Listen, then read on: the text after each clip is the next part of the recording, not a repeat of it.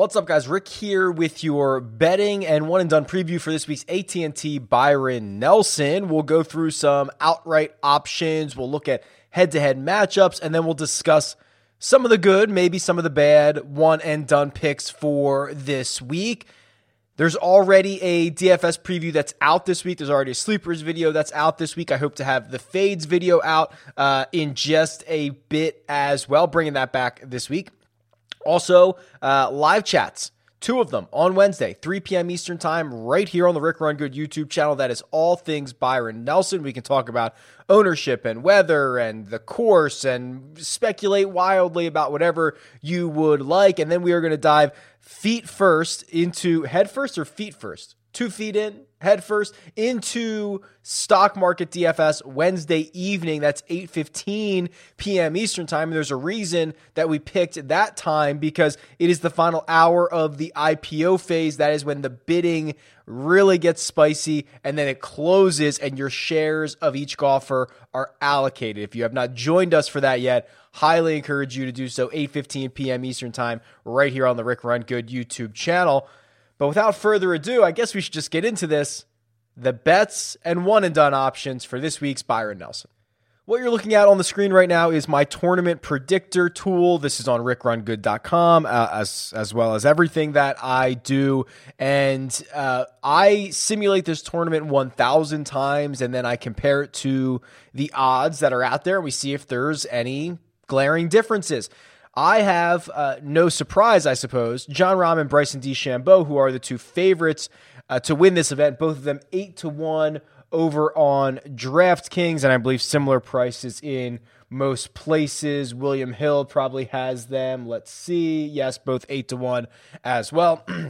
And to me, there was a pretty big drop-off, or at least in the simulations, a pretty big drop-off from those 2 golfers to everybody else. So I have Jon Rahm winning this about 14% of the time, Bryson DeChambeau winning it about 13% of the time. Both of those are more than the 11% that their odds are implying. So in theory, both of them would be good bets, quote, end quote. But I'm not sure there's a ton of value there, and you're asking them to win the golf tournament quite a significant portion of the time. After that, Scotty Scheffler and Mark Leishman are kind of in the next tier. They won my simulations about 7.5% of the time each, and this is where I actually start to think there is a lot more value here. You know, Scotty Scheffler has been low-key just like a mini version of Bryson in the last 24 rounds or so. He's not gaining as many strokes off the tee, but he's been better in some other areas. He's hitting it, again, driving distance can be a flawed stat, but hitting it kind of as far when all the dust settles. He's also making as many birdies, if not more birdies, 25.5% of the holes that he played in the last 24 rounds. And this just sets up, as I believe, to be a really good course for him. You know, TPC Craig Ranch, a course that you can kind of just hit it far off the tee, rely on your irons, rely on your approach game, which Scotty Scheffler's been much better at. Let the putter get hot at times. We have seen Scotty Scheffler do that. He's already shot a 59 in his career. We saw him make a deep run into the match play as well. So you have to be able to get hot in those types of situations. So that to me, I think is very interesting. Scotty Scheffler 22-1. And I'll tell you in a second the wagers that I have already made. And then Mark Leishman, this is a shockingly high number for him, 7.5% of the time. It's shocking. So why? Well, I think we have to look at Mark Leishman and say he's won twice in the last 18 months, right? Something like that. He won Torrey last year, and then, of course, he wins the Zurich with Cam Smith this year, just a couple of weeks ago. So the upside is there. The model appreciates the upside. There's also something else about Craig Ranch that I find interesting, and as the week goes on, I start to think this might turn into not a wedge fest, but like an approach contest, because I've been talking all week about how wide open it is off the tee. Well, it's wide open for everybody. So if that means everybody's going to be able to get their club on the ball somewhere with a look at the green, whether that is in the rough, which doesn't seem to be all that penal, or in the fairway, excuse me, then this turns into an approach fest. And Leishman's approach numbers much improved. When he's going well, he's a great ball striker. He is not great off the tee, which might be the combination that we are looking to unlock here at Craig Ranch. The only caveat to that is, we're already seeing weather down there, or rain. I guess we're always seeing weather down there. Rain down there early in the week. Tuesday, I believe, they kind of got washed out a little bit. If that continues, and we'll have to check the forecast, and this ends up playing wet, and the tour loves to go to preferred lies, lift, clean, and place. And if that's the case, then obviously being in the fairway is going to be much more valuable, because you're going to be able to put your hand on the ball. You're going to be able to set up a perfect lie, and then you're going to be able to take aim at these greens, not have to worry about mud balls or anything like that. So if we get a hunch that the tour would go to preferred lies, maybe even on Thursday only, something like that, I would certainly weigh more accurate drivers of the golf ball more, because there'd be an advantage if you were in the fairway. So all of that leads to saying, Jordan Spieth, he wins my simulation 5.5% of the time. The more I think about this, the more interesting he becomes, because of he's long enough off the tee, but he's not very accurate off the tee. Well, that's probably not going to be a problem here. Then he's been one of the best approach players on tour this season. So now we start to get into that aspect of it, and we say, wow, okay, he can roll in a lot of putts.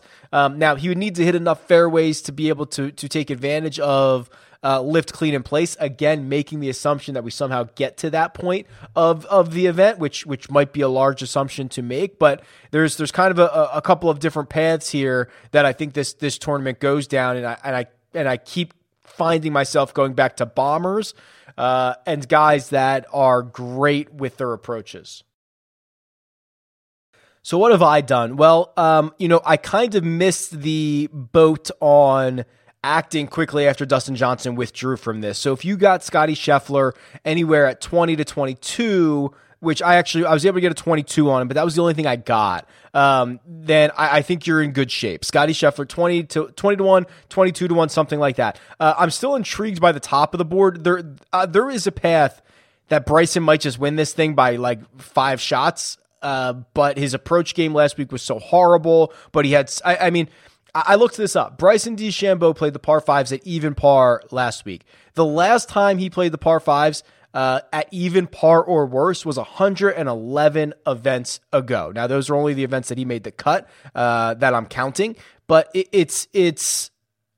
he's just not going to do it again. He's just not. I don't think he's going to hit his approaches as poorly. I don't think he's going to play the par 5s as poorly. And you consider that after all, I don't think he's going to fly home on Friday and have to fly back on Saturday, considering he's in Texas. Even if he wants to go home, he could go home pretty quickly. Like all the things that were against Bryson last week, and he finished 9th. That is scary for the field. And if he figures it out, he wins this thing by 5 shots. But Circa has a little bit better number for me than 8 to 1. They have him at 10 to 1, which if I'm going to bet Bryson, I'm going to do it there. 8 to 1 starts to get incredibly short, so I haven't pulled the trigger on anything as of yet. I do find, Ryan Palmer, he's going to be incredibly popular in DFS circles this week. He opened up at 50 after DJ withdrew. He got down to 45 to 1. We know that he has the course record. We know that he is a Texas guy. I am concerned about the general upside of Ryan Palmer winning an individual event, but at 45 to 1 and then not having to worry about his ownership, particularly in DFS circles, seems like a pretty reasonable path to go down. And then I actually think there is a case to be made this week for some of the longer shots, especially on a course that we're speculating wildly about how TPC Craig Ranch is going to play. And if I'm wrong, I kind of also want to be able to take advantage of that as well, right? So I think this is a week where you might want to embrace the volatility a little bit. You might want to start considering guys a little bit further down the board. And I don't know what the right number for further down the board is, but you can get guys like John Catlin, the American coming over to play on the European Tour. He's 175 to 1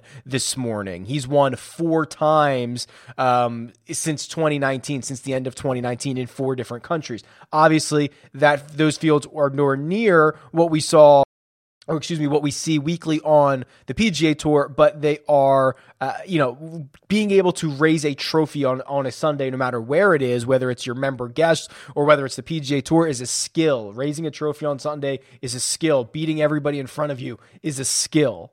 Even his top 20 number translates to plus 450, so 4.5 to 1 to finish inside the top 20. That's pretty interesting. Vincent Whaley. So if we're talking top 20s, Vincent Whaley also plus 450. He's been living in that kind of 25 to 35 range. Peter Uihlein would be another one. Let me see what I can find on his. So his top 20 is plus 275, playing really well on the Korn Ferry, playing okay on the PGA Tour. He's just got to kind of figure that out here on the big circuit. When the dust settles this week, I already have a Scottie Scheffler ticket. I'll probably get some exposure to Bryson. It probably won't be like a full bet.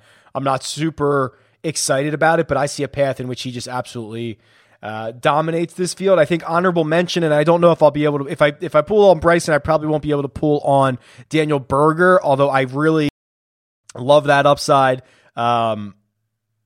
Jordan Spieth continues to be interesting. It's a really tough week to try to figure out. The other thing is, so not to name every single one of the top players here, but the other thing to consider is Brooks Koepka 23 to 1. Isn't this a conversation we just had about Rory McIlroy last week, saying you want to be early on him as opposed to late? We don't know what Brooks has been doing for the past couple of weeks, presumably rehabbing since missing the cut at the Masters, dealing with the knee. Wouldn't this be a particularly good spot for him? Probably. And now we have just so many question marks, and we look at his number and it's 23 to 1. Rory started with a 2 last week, 20 to 1.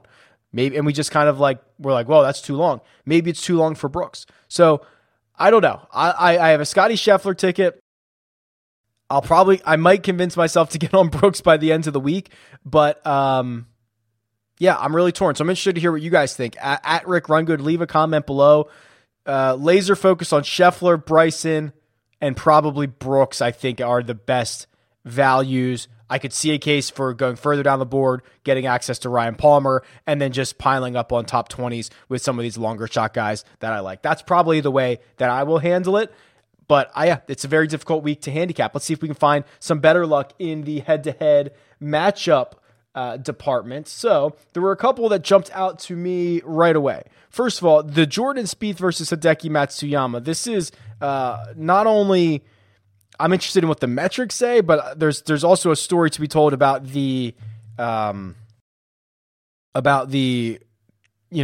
narrative side of this. So since the start of 2020, if that's the time frame that we want to use, Hideki wins this matchup about 66% of the time. If we change it to 2021, I bet you it flips, and I bet you Spieth gets the nod, and he does, 65%. So Spieth has been unbelievable here in 2021. This also includes the Masters win from Hideki Matsuyama, which is kind of my big concern.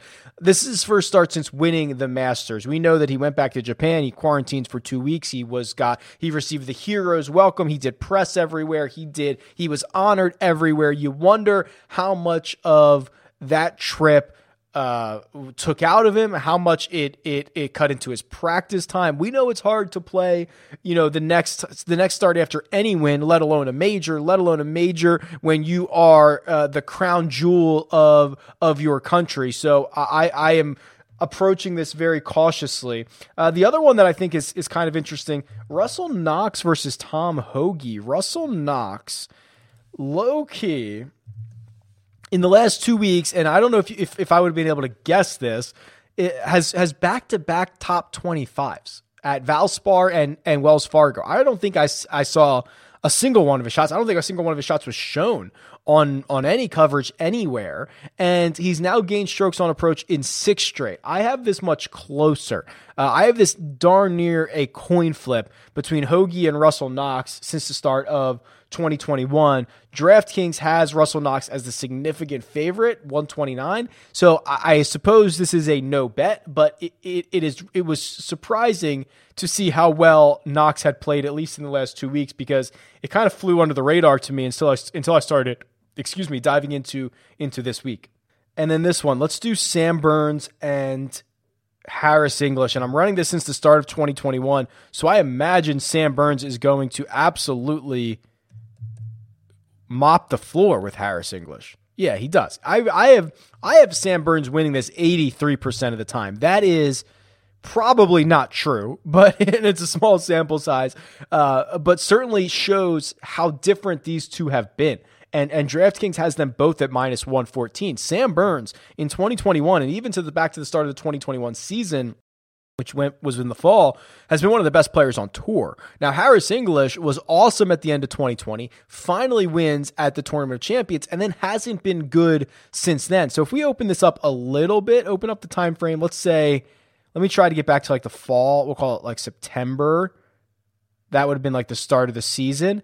Yeah, Sam Burns still crushes Harris English. Now, if we open this up to the start of 2021, I'm sure Harris English is going to make a comeback here. Yeah, he does. So Harris English is 60% to win this if you go back to the start of 2021. But you can see Sam Burns, I mean, once we start closing the gap a little bit, Burns is going to start to take over here. Let's see. Yeah, basically since the last summer. And then once we go into the fall, that starts to be Sam Burns' time, and then he never looks back, and he's kind of just been dominating ever since. So this is a bet to me. I know that there's probably no matchup in which any golfer is likely to win 83.5% of the time, like this model is showing, but that is indicative of really, really how good Sam Burns has been and how poor Harris English has been, and I'm going to try to take advantage of that.